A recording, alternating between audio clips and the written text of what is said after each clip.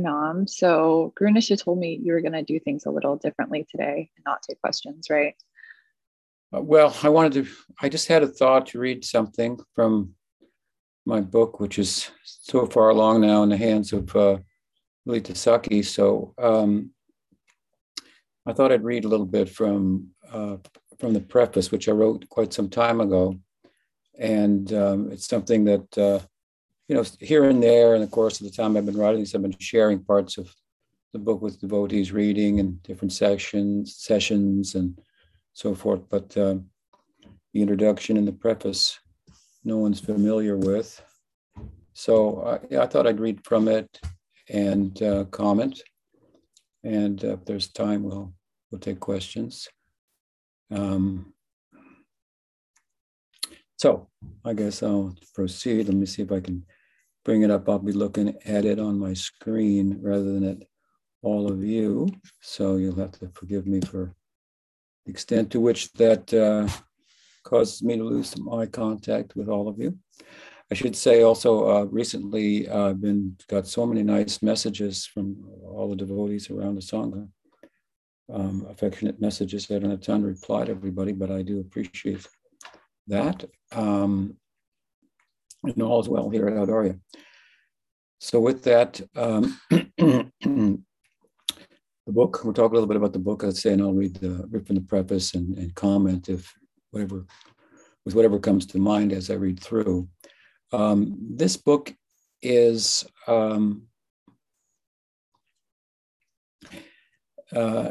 it's a contemporary book in a very limited sense, I would say, in that the English is contemporary and many of the Sanskrit verses and sections of Sanskrit commentaries and so forth have been rendered by me with their implications within them,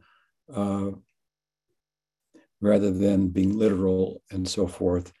And that is a feature of the book, to the purpose of which is to make it that much more accessible to the English-speaking public. And forgive me for those who are Polish-speaking and Spanish-speaking, etc.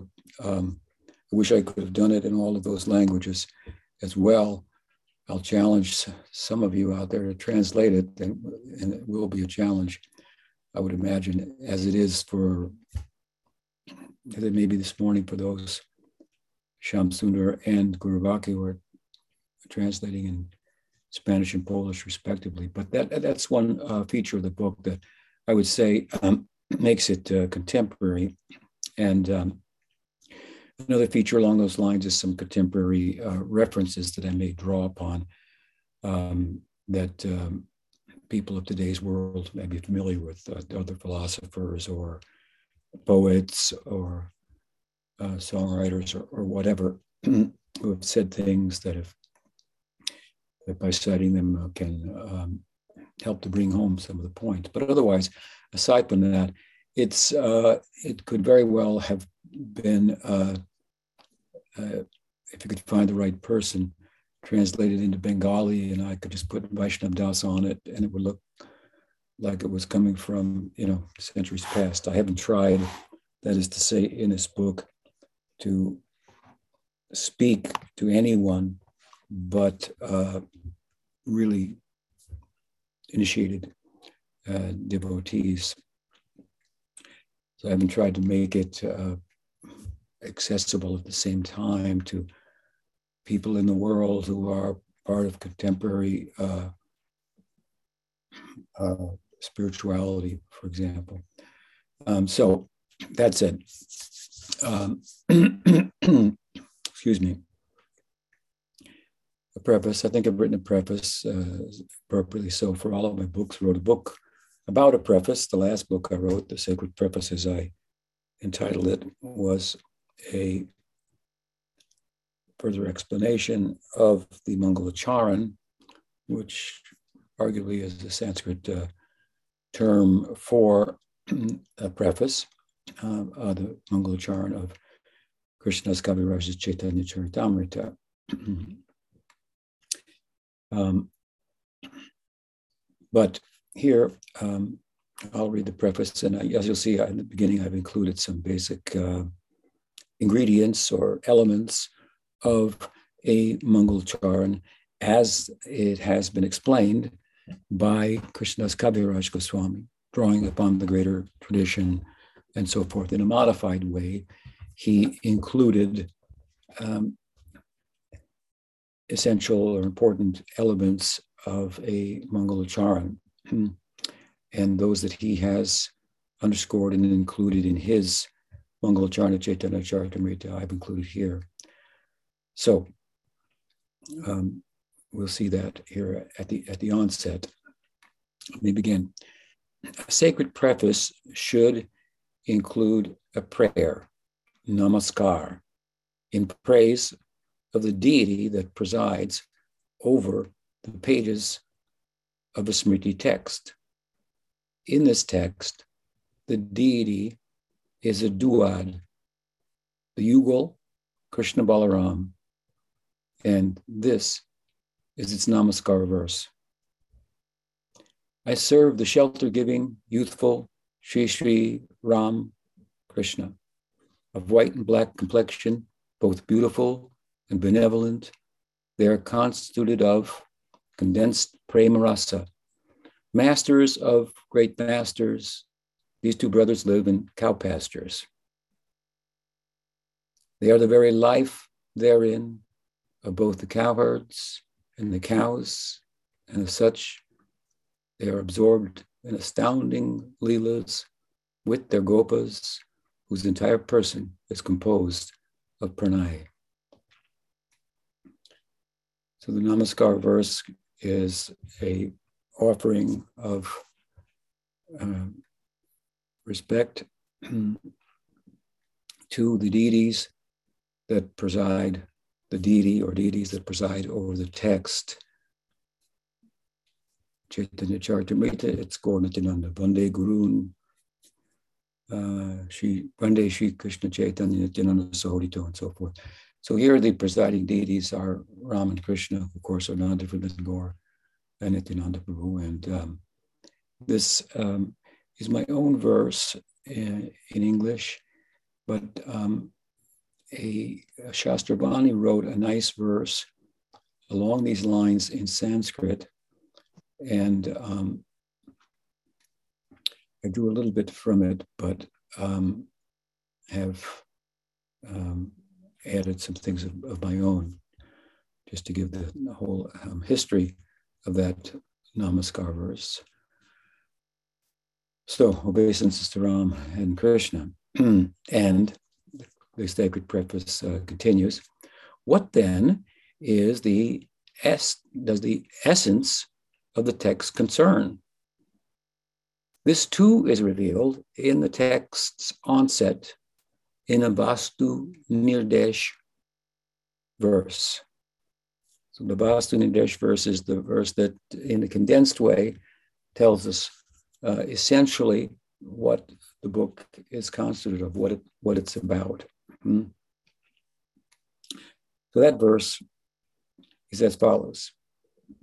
What can be said about the gift of Gaur, Sham's Brajalila, about which the Upanishads are stunned into near silence and left to mumble barely coherent phrases such as Shamat Chavalam Prapadye, Shavalat Chamam Prapadye.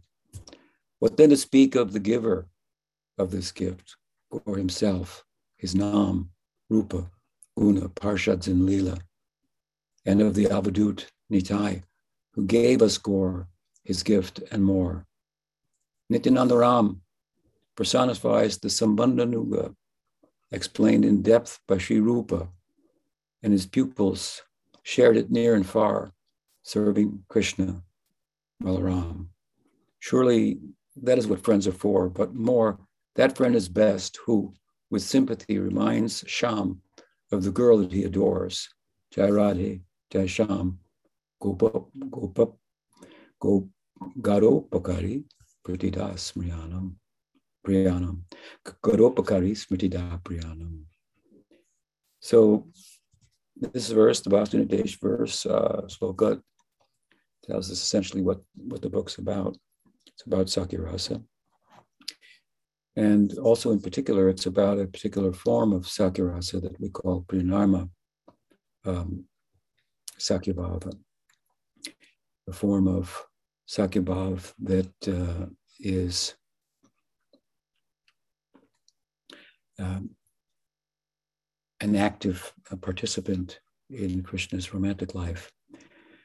But here I have referred to an Upanishadic verse, what can be said about the gift of Gaur. It's Sham's Brajalila, about which the Upanishads are stunned in a near silence. Shutibir Brimrigyan, these are the words of Uddhava, who, as we know, was the scriptural advisor of Krishna in Mathura and Dwarka. I hope to lecture on Uddhava when I go to Madhavan this year in December at length. And there's quite a bit to be said about him. I mean, there's the whole Uddhava Gita that Krishna spoke to him. That is a huge treatise in itself, but an important person. He is a servant of Krishna whose servitude is mixed together, bundled together with friendship, and that friendly aspect of his bhava was given full expression in Braj when he was sent there, and he delivered a message to the inhabitants and to the gopis in particular. And after having done so, he wandered around for a couple of months in Braj, singing poetry, just in glorification of the devotees there, the gopis' love in particular. And he said, it's off the scriptural map what's going on here. It's beyond the Shruti.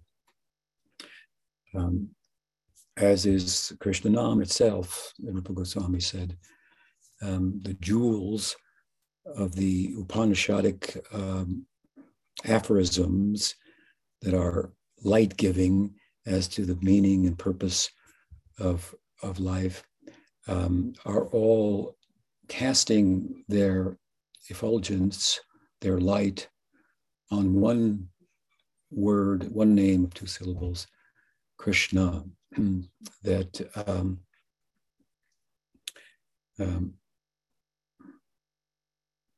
their reach is subordinate to, Jiva Goswami said it another way, Shrotam api upanishadam dure harikatamrita. The sounds of the Upanishads, as light-filled and enlightening as they are, reside in a realm that is dure harikatamrita, very far from where you can arrive at through harikata, this land, he goes on to say, where all the movements are the voluntary and involuntary transformations of ecstasy, anubhavs, sattvika bhavs, and so on and so forth. So that idea has been touched on here in this Vastunadesh sloka when I say that what can be said about the gift of Gaur, Sham's Brajalila, about which the Upanishads are stunned in near silence. They don't say a lot about the Brajalila, to be sure. And as I've said here, they're left to mumble barely coherent phrases about it, such as Shamach Chavalam Prapadye, Shabach Chamalam Prapadye. So this is a statement from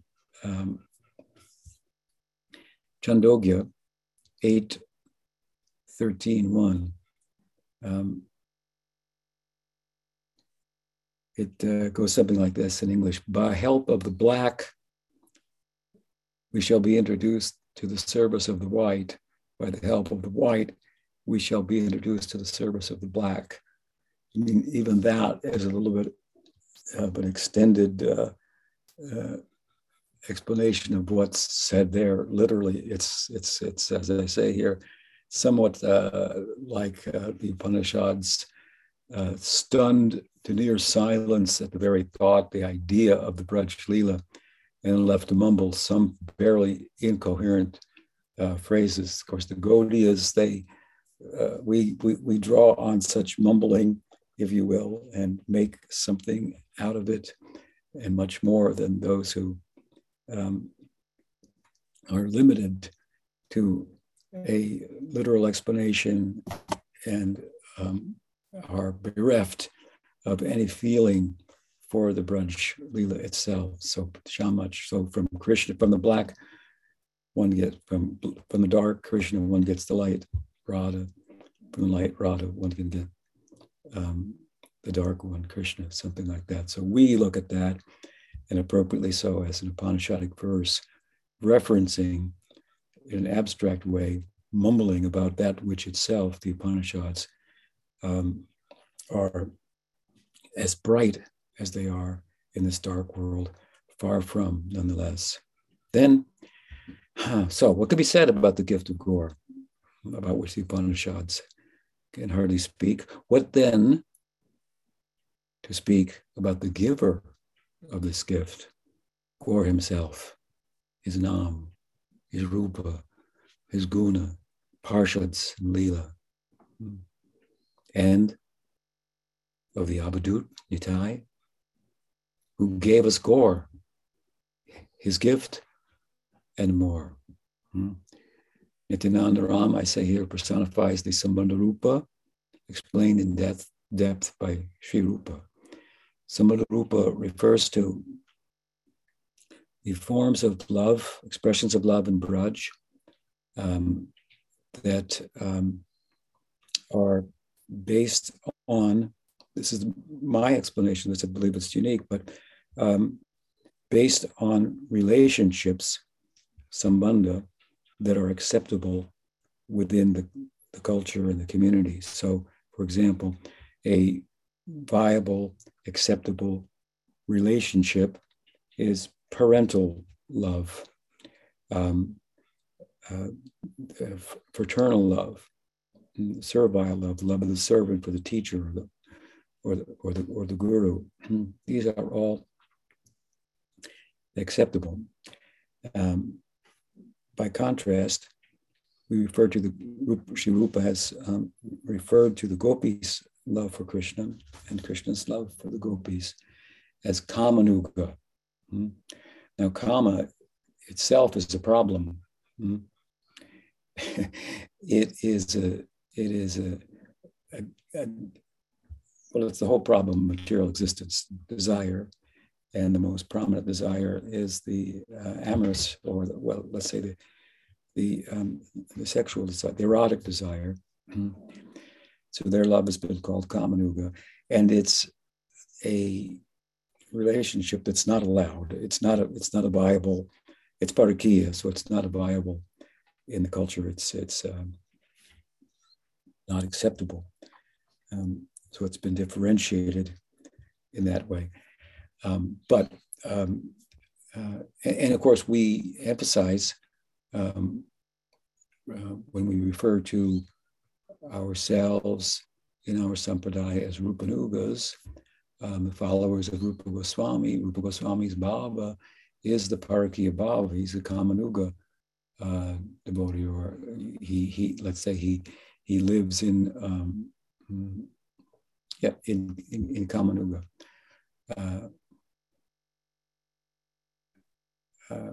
Kamanuga is the approach. Kamarupa would be the ideal itself. Sambandha Rupa, the form of the other types of love themselves. But of them, as I mentioned, Sakyaras is one. And within Sambandha Rupa, or Sambandha Rupa is the ideal, Sambandha Nuga is the way to follow it. Within Sambandha Rupa, the Sakya has been underscored as the most excellent, even by Rupa Goswami, in the midst of his, in some respects, placing Vatsalya above Sakya in terms of the intimacy it affords. And he does that at the end of the section, long section that he writes about Sakya, where he says that the devotees of Sakya themselves, they feel that this is the best rasa, because in this rasa, one is how Krishna feels about the friend and the friend feels about Krishna, they're equal. And each feels the same. How the child feels towards the parent is different than how the parent feels towards the child. How the teacher or guru feels towards the student is different how the student feels towards the teacher. So this is the way in which those in Sakyabhav support their sense that their feeling for Krishna is the best. And Rupa doesn't disagree with that there. And of course, in Priti Sandarbha, Jiva Goswami overtly places Sakyarasa after, or above, I should say, Vatsalya Rasa in terms of excellence and the intimacy it affords, which is something I brought up throughout my book, the feelings for Sakyarasa that Vilas Manjari or Jiva Goswami has, how amongst the founding acharyas has expressed some feeling for that, more so than anyone else, as we know from Bhakti Ratnakar. Of course, he worshipped Krishna Balaram deities in his childhood, and so impressions from childhood, they tend to be enduring. So anyway, the point here is that I've said in glorifying Nityananda Prabhu, Nityananda Prabhu personifies the Sambandha Rupa or Sambandha Nuga, the ideal and the means to attain it, explained in depth by Sri Rupa. And the point here is, of course, that there are a couple of ways in which we can look at the term Rupanuga, which is often a term we use to describe ourselves as followers of Rupa Goswami. The term originally comes in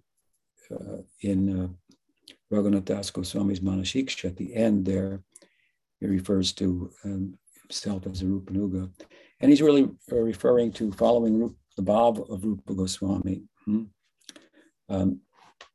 But there's also the sense of following the teaching of Rupa Goswami, which is broader in his Bhakti Rasamrita Sindhu, broad enough to include the different rasas of Braj.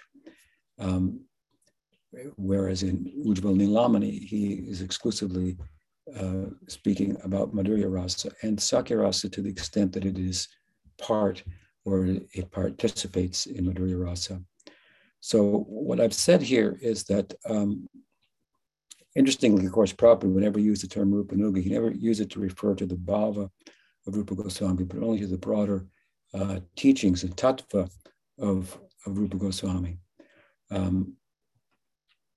But here, the point I'm making, I believe, is that Nityananda Ram personifies the Sambandhuga, explained in depth by Sri Rupa. So you won't find anywhere a more in-depth explanation of Sakya Rasa. I've been unable to find, I don't think it exists, than what's been given by Rupa Goswami. And that may be true for all of the rasas of Braj and Sham and Shanta Rasa as well.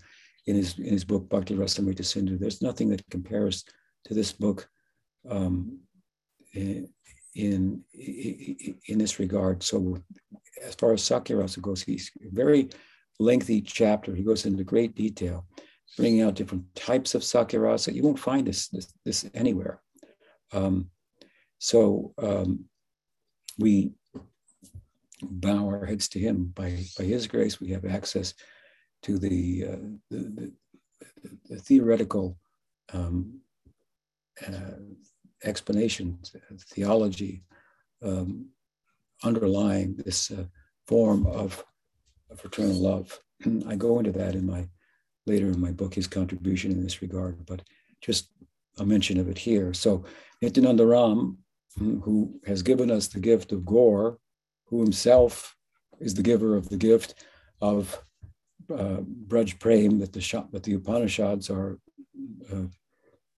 stunned in near silence about, that Nityananda Ram, giver of Gaur, personifies the Sambandhanuga explained in depth by Sri Rupa, and his pupils, that means Nityananda's pupils, shared it near and far, serving Krishna and Balaram. So Nityananda Ram personifies the Sambandhanuga, explained in depth by Sri Rupa, and his pupils shared it near and far, serving Krishna, Balaram. That is, of course, I would say the principal characteristic of Nityananda Prabhu that causes us at times to say he's the best amongst all of the associates of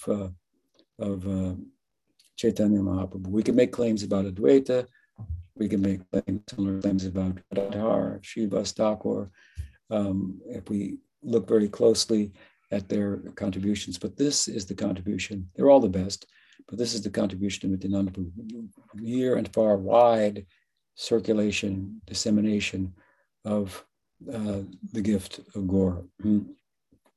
He and his immediate pupils, students, servants, his eternal associates, as they were in many cases. Surely, I go on to say that, okay, so let me read it again. Nityananda Ram personifies the Sambandhanuga, explained in depth by Sri Rupa, and his pupils shared it near and far, serving Krishna, Balaram. Surely that is what friends are for, but more, that friend is best who with sympathy reminds Shyam of the girl that he adores.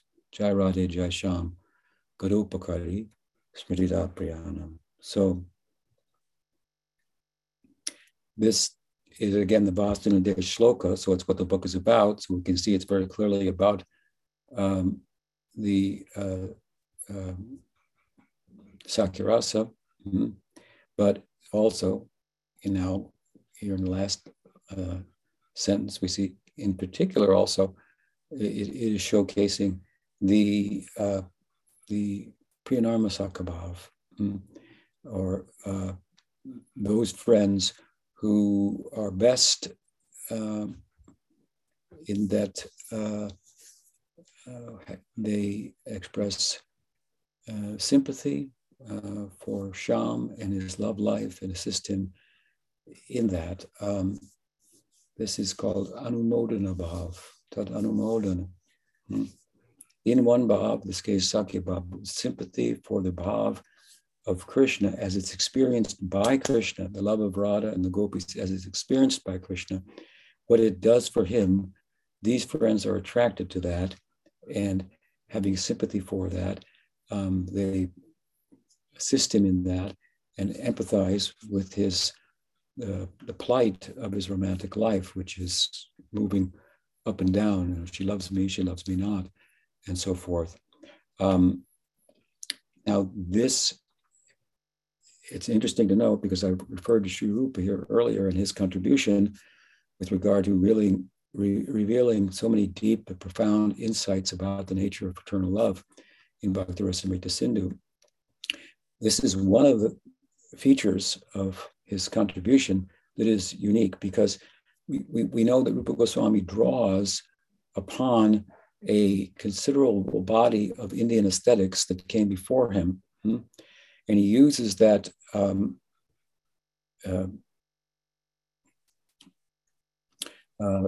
literature and those insights to describe the terminology there, aesthetic terminology, to describe the love of Braj.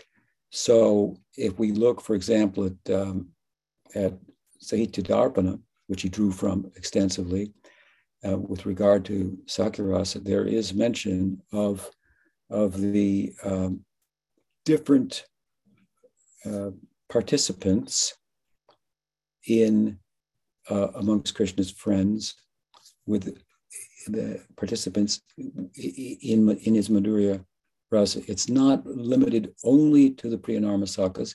There's some other aspects of Sakya rasa that afford some sakas some limited participation. But the author, Vishwanath, not Vishwanath Chakravarti Thakur, but a different author named Vishwanath of Sahitya Darpana, he doesn't have a clue about the Priyanarma sakas. This is totally a contribution of Rupa Goswami as to what goes on in terms of friendship, in terms of its participation in the romantic life of Krishna. And this is a huge feature. I mean, it's just not brought out anywhere.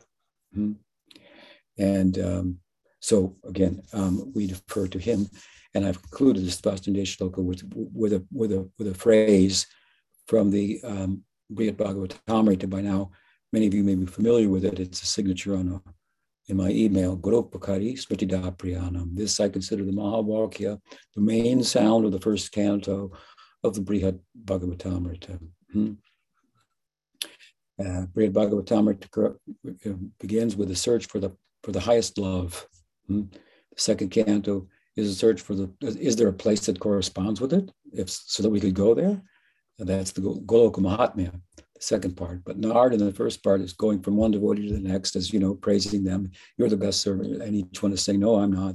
This one is the best. This one is the best. Finally, he ends up in Dwaraka there, and in the context of pursuing the answer to his question, Krishna ends up going into a trance, remembering the Braj Leela, and it causes what ostensibly or what externally appears to be a great disturbance. And Narad feels, oh, he's really made a mistake here. He's come to Dwarka, he's disturbed Krishna. But Krishna, seeing his condition after he comes back to Dwarka consciousness, if you will, he tells him, no, you don't think like that. Garopakari Smritida Priyanam. The Garopakari, the best helper, the best friend, Smritida Priyanam, is the one who reminds one of his dearmost. So you've reminded me of the gopis. It may look like it was very disconcerting, caused a big disturbance in Dwarka, but this is what is most dear to my heart. So you are my dearmost friend. He's saying to Nard, who is Nard? That is the expansion, if you will, from the Braj Leela of Madhu Mangal, a Priyanarma Saka. So this is a special feature of the book. I've given an explanation of Sakya Ras following Rupa Goswami in an entire chapter and highlighting the different types of Sakya Bhav, but for the Priyanarma Saka, I've given an entire separate chapter on. And the last part of the book, aside from the appendices, is a telling of the Aprakat Leela from the vantage point of the Priyanarma Saka. So it is a prominent feature of the book. And to continue then, at last, I should say, but far from least, such a bold undertaking as this book should offer a blessing to its sympathetic reader, its adhikaran, in an Ashirvad verse. So this is the third feature or element of a Mangalacharan, a sacred preface that should be in place. A Namaskar verse, offering respect to the deities, a Vastudev verse, explaining the essence of the book in a condensed form, and an Ashirvad shloka, which gives a blessing to the readers or those who are eligible for reading. And that verse goes as such. By the grace of Nitai, may the ardent readers of this book attain the prem they idealize, be it Sakya or Madhurya, for Hanu Nitai, Vinay Bhai, Radha Krishna, Paite Nai. This is from, of course, Narottam Thakur. He says, there's no rasa without Nityananda Prabhu. It doesn't matter what rasa you want in Braj. You'll not get there without going through Nityananda Prabhu. Henunita Binavai, Radha Krishna, Vaitenai, Narottam Thakur. But to those disposed towards Sakirasa, as a result of sadhu sangha, having received such impressions, as did Brahma of yore and more, the mercantile community of Bengal and beyond, may this book serve to assist them in their journey of sadhana to their Sakirasa sadhya. So it's clear, I think, the verse, but Brahma received those kind of impressions from Krishna. They resonated with him because of his inner reality. And sometimes people say foolishly, where is there any Sakirasa? And Gaudiya Sampradaya, all the acharyas are in Madhurya Rasa. Of course, that's not true in a narrow sense of the acharyas coming from Madhavendra Puri, or in the broader sense, which I'm referring to here, the idea being we are also the Brahma Madhva Gaudiya Sampradaya. So there's a wealth of evidence or ways, scriptural reasoning and references to support the idea that Brahma resonated with and attained Sakirasa. And it comes out in the book. Of course, in a more limited, narrow scope, as I say, coming from Madhavendra Puri, well, we have a prominent person there, Lakshmipati Tirtha's disciple, who was Lakshmipati Tirtha, would have been a contemporary of Madhavendra Puri, that being Nityananda Prabhu himself. So there seems to be a place for Sakirasa in the Gaudiya Sampradaya. And to continue along those lines, where this Ashirvad blessing verse to the readers, where it leaves off, I continue now here in the preface. The parallels between the seva of my Guru Dev in the 20th century and the divine campaign of Sri Nityananda Ram during the budding stages of the Chaitanya Sampradaya are many and striking. So, my Sikshakuru, Pujapad Bhakti Rakshitadev Goswami Maharaj brought this out so beautifully to us on his veranda in a number of sessions. The parallels between the Nityananda Prabhu's campaign and Prabhupada's campaign centuries later, broad in scale, to the downtrodden, as I referred in the Ashirvad Sloka, to the mercantile community of Bengal, which had been disenfranchised socially and religiously, were in a difficult situation in that regard, and who were Vaishnavas in a nominal sense. Nityananda Prabhu came to them, gave them a new social status that transcended their previous social status, and turned their nominal Vaishnavism into real living Vaishnavism. And he, as I've often said, and I've explained at length in my book, began the whole Sampradaya in a formal sense. His Dwadasa Gopals were the first to begin initiating, aside from his own initiation. Of course, Chaitanya Mahaprabhu was from Ishvar Puri, and Chaitanya Mahaprabhu commissioned him to widely circulate as he did. So there are parallels, considerable parallels, between the service of Prabhupada in the 20th century and that of Nityananda Prabhu during the budding stages of the Chaitanya Sampradaya. The parallels are many and striking, and as do many other Vaishnavas, I continue. I see the broad outreach of Bhai Gurudev to be seva that was particularly empowered by Nitai.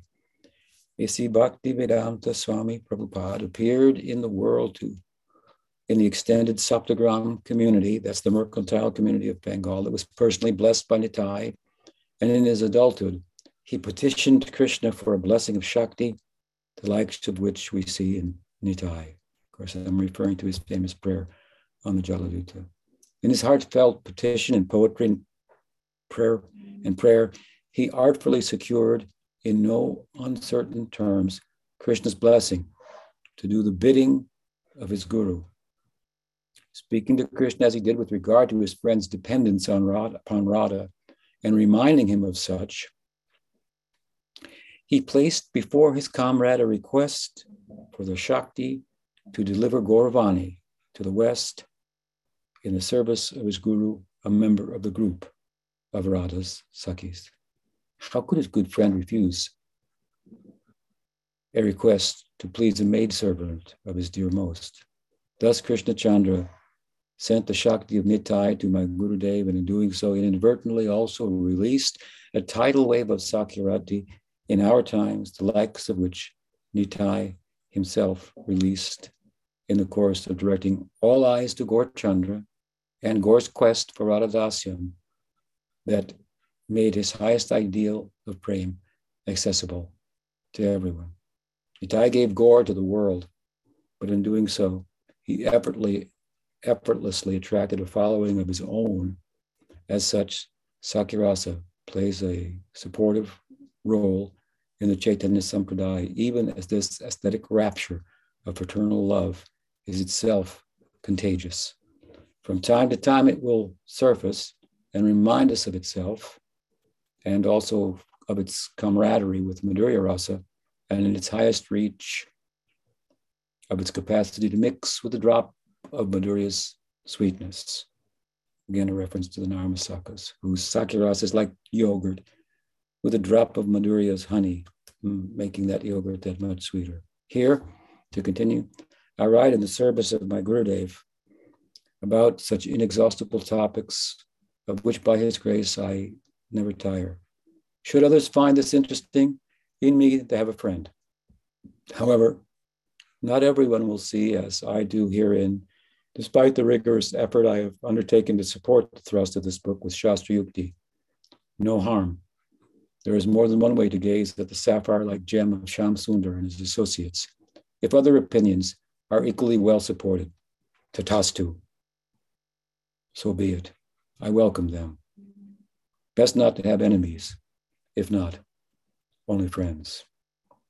And to the friends now that repeatedly urged me to write this book, I bow. There were a number of you, and all of your encouragement in this regard and is appreciated. But there is one of you who pushed me over the top, worth mentioning.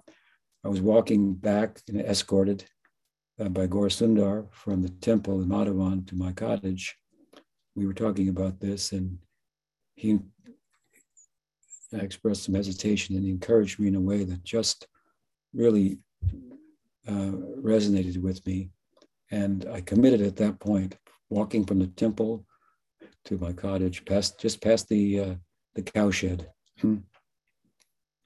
to going forward with this book. So to him and others, a number of you who urged me to repeatedly, I bow. I was at first shy, as I continue here, to embrace their encouragement, but having proceeded to publish, I have found that expressing myself has humbled me and also served to nurture my faith and conviction. From spiritual conviction comes taste, and then attachment to the object of one's love, which in turn grows into longing to attain that love. Then, in pursuit of fraternal love of God, its primary characteristic, vishramba, of confidence and also intimacy and friendship, pranay, with Gopal Krishna, free from hesitation, is born. So to put it another way, ultimately, this is not something to be shy about. So Sakyarasa is not, is full of confidence and sense of equality with Krishna and so on and so forth. So, of course, to continue, Bhav is like a candle in one's heart that one must protect, lest the wind of drawing attention undue attention to oneself blows it out. But in order that this candle may be lit to begin with, the candle itself must be in place. To love Krishna with Vishramba and Sakyapranai, one will be well served by first understanding the theology and philosophy that underlies this love. And to this acquaintance, add to this, the acquaintance with the playful leelas of Bhagavan, both prakat and aprakat, in which this love is showcased, and one has at least put the candle in place. May this book serve that purpose, and may that candle be lit through a concerted effort to acquire grace, and may its flame be protected with humility and the spiritual confidence that is the polar opposite of pratishta. That concludes the sacred, the preface to as sacred as it is, in my mind, and coming from my heart for my forthcoming book, Circle of Friends. This last paragraph holds a lot. It's important. Let me say a few words about it. Bob is like a candle, so candles can be blown out in the wind. It's possible, Rupa Goswami has taught, even in Bhava Bhakti, to make a defense and have the candle of one's Bhav go out. And what we were cautioned about most in that regard is this very lingering but insidious anartha of pratishta. It's insidious and lingering in the sense that Vishwanath Chakravarti Thakur has described it as an anartha that will arise in the context of watering the creeper, the vine, the plant of bhakti.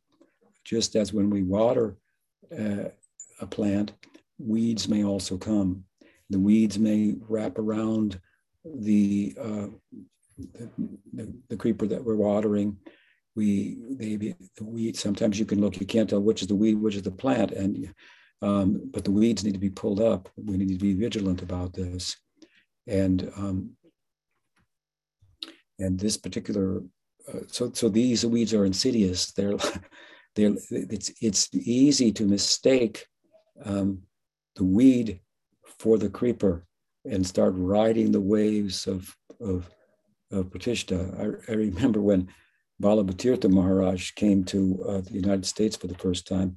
Right here, I sat him down right in my room, made a bed for him in my room where I'm sitting now, which is above the deck. We were holding a program. We had about 100 devotees here, cooking in the kitchen. For any of you who've been here, that's in my house, which is like a very tiny little kitchen compared to the large kitchen in the temple now.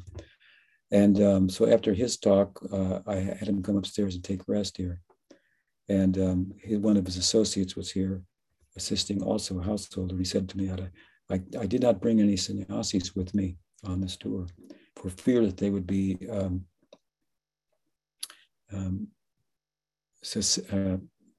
fall prey to pratishta, that they had gone to the West, like other sannyasis in a mission, and come back, and they were world preachers and so forth.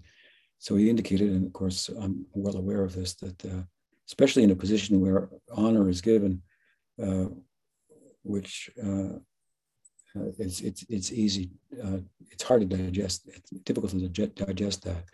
I personally have never had an issue with that my whole life. I just find it to be detestable. The idea, the value of praise. It's nice to be praised, I suppose, but to mistake it for anything more than what it is a great error. So this is the wind, if you will, that can blow out that candle. So of course, Bob's like a candle in one's heart. It must be protected. But with regard to the book and what's been written here, at least, in order that the candle may be lit to begin with, it has to be put in place. So the teaching has to be there, that the candle and the inspiration, that the candle will be show up, and then of course we have to light it with our spiritual practice. So we'll be well served by the theology, the philosophy, the Siddhanta, the Tattva that underlies fraternal love. I mean, Rupa Goswami's written a whole chapter about it, Bhakti Rasamrita Sindhu, Sakya Rasa, and the whole book is about Bhakti Rasa, in a broader sense. So obviously such books are important, and the Leela Granthas, the Bhagavatam, and the extended Leela narratives of the Goswamis about the Prakat Leela, their commentaries, the Aprakat Leela, and so forth. These things together, put together, this, if properly understood, will constitute the candle that we can put in our heart. But the candle, even if you put it in your heart, it's only as good as it gets lit, which is, of course, brings to mind what a Sangha should be centered on. What should be the central focus of a Sangha? Is it Tattva, Siddhanta? No. Tattva and Siddhanta are absolutely useless, as I'll go on to explain. What about something else I've emphasized in our Sangha? Psychological balance, let's say dealings, interpersonal dealings amongst devotees. Should that be the central focus of a Sangha? No. If it's not Tattva, Siddhanta, philosophy, it's not the dealings of the devotees that is the main emphasis. What should it be then? And if these things are not valuable unto themselves, how do they become valuable? They become valuable. It's the Siddhanta, the horizontal kind of development I've talked about. The Varnashram sensibilities I've sometimes described essentially as being psychologically balanced. Balance your psychological and physiological nature so that you got both feet on the ground, right? I've emphasized this, and many of the devotees come from traumatized spiritual and material situations. So I've catered to that, and it has been an emphasis of mine, but which shouldn't be misunderstood. The main focus of the Sangha is psychological balance and interpersonal dealings. Neither is it Tattva or Siddhanta, which also I've given a wealth of. What is it then? It's not Tattva, it's not the balance of Varnashram. What does the Bhagavatam say about the latter? Chaktva Charamam Charanam Bhujam Hareya. Narada is pretty strong about that. And he tells us what the real focus should be. Not tattva, not balance, but sadhana. Sadhana. Deep sadhana. These things are useful, these other two, only as much as they foster deeper conviction in and participation in sadhana, to chant more and more with, as I said here, with a concerted effort. You have to think, and I should be asking you this question, at least at this stage of our Sangha. How many of you have wept uncontrollably, alone, chanting Hare Krishna? How many of you, I can't see you now. You can, and you don't have to raise your hand and get petitioned for that. But this is what it is about. When we go only by sadhana, and can we get the kind of deep bhakti samskars that would change our lives forever, and give us access to a realm where people really and effortlessly get along with one another, without any issues, without any problems, because Krishna is firmly and absolutely in the center of everyone's life. That is the Braj Leela. That's where we want to go. That's the ideal. And therefore, we have to sit and do our japa and our mantra. Once I was asked by one of my godbrothers, who said, Marsh, how have you become so advanced? Well, of course, that's just his estimation that I'm advanced, but I answered relative to his question. And I have to reflect for a moment, and I told him, through japa, through my japa. I pay attention to my japa. I chant my japa as if I'm sitting down to go somewhere now, where the name will take me. What does Bhaktivinoda Thakur say about that? Oh, there's a beautiful prayer of Bhaktivinoda Thakur. At the end, I believe it's at the end of his book, Sharanagati, which is the central focus of Bhaktivinoda Thakur, Sharanagati, as it was Pujapat Sridhar Maharaj, whose book Prapanna Jivanamrita, his disciples used to say, this is the only book you need, all about Sharanagati only. His Sri Nam Mahatmya, Bhaktivinoda Thakur, at the end, Krishna Nam Dhare Kato Bhala. What he says there, Sridhar Maharaj Pujapat Sridhar Maharaj gave a beautiful, spontaneous explanation of the power of Nam to flood my parched heart, the desert of my, as Bhaktivinoda Thakur explains, parched heart, blazing in the scorching sun of material desire and material existence, and forcibly the name comes and moves my heart, as Bhaktivinoda says, to the tip of my tongue. There it dances. He's talking about really what the name, what is in that sound, those two syllables, Krishna. He says, he begins to speak about sattvika bhavs. My voice falters, my throat chokes up, my body trembles, my tears stream from my eyes, perspiration from the pores of my body. I become stunned with emotion, and the name making a disturbance this way externally makes me, who knows how I might act externally as under this influence. Internally, it showers my heart, he says, with nectar, submerges me in an ocean of praying, prevented me from understanding anything else, made me a madman, stole my heart and wealth.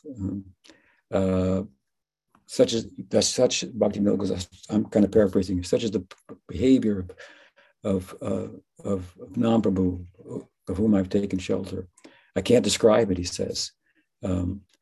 However, Krishna's whimsical name becomes pleased, that means my happiness. And that's the basis of all my endeavors to serve him. As a bud of a flower of praying, the abode of wondrous rasa manifests such power. Upon blossoming slightly further, the name shows me its personal form and qualities, steals my heart, takes me to Krishna's side. Upon fully blossoming, the name takes me to Braj, shows me his divine pastimes, gives me a form suitable, my eternal form, suitable for serving him, and destroys my material body. It just dissolves my material personality, shows it to be the illusion that it is, the fulfiller of all desires. If I die, Bhaktivinoda says, removing all offenses to the name, I will be happy. I mean, so these types of thoughts expressed here by by Bhaktivinoda is so useful to us. It serves to give us a focus. The Sangha must be focused on sadhana. This is the solution to everything. Other things are there, they have their importance, but if they don't foster sadhana, they're useless. They're a waste of time. They get us nowhere. Statement after statement like this in the Bhagavatam. So I'm not here to just pat you on the back. I'm here to tell you you've got some work to do. I've given you the mantras that I've received and how I've dealt with those mantras, how I've relished them, how I have protected them. Then, upon your request, I've shared them with you. Do you know what that means? When Prabhupada came to Los Angeles and gave the deities there, he was nervous. How can I put the deities in their hands? This is Radha and Krishna. I'm putting in their hands. He was nervous. How will they offend Krishna? And what will Krishna then think of? What will become of me if I've done this? But if I don't give them Krishna, then what will Krishna think of me? They have some sincerity in their heart. It may be limited. They have some attraction for Krishna. So I take the risk. That's how he looked. I take the risk. He left the deities there. They became the most beautifully worshipped deities in all of ISKCON. It's at one point, Rukmini and Dwarkadeshi used to call them, was the standard of worship. And they had 7 outfits. I knew every outfit by heart. And I guessed which one they would wear that day. And I would meditate on all day long while I was distributing books. He was wearing this sash. She was wearing that sari, these jewels.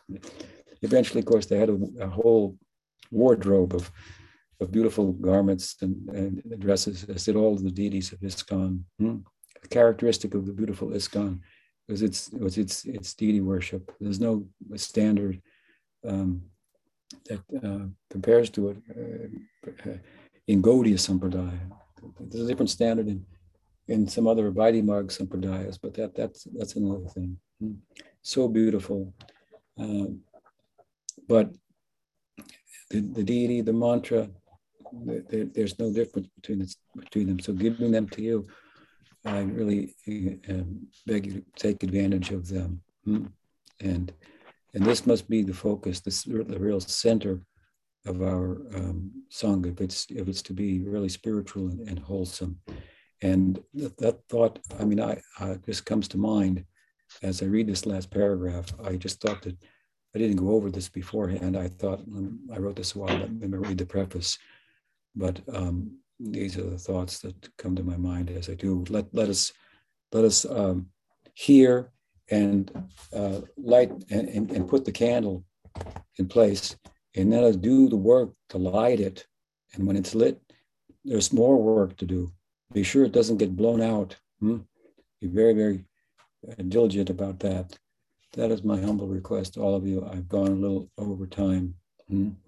So I'll stop there and leave you with that, and hope to be with you again if Krishna lets me live that long till next Sunday. Gaud Bhaktivinoda ki Jai, Gaud Premanande, Hari Hari Bol, Jai Ram, Jai Krishna, Jai Radhe.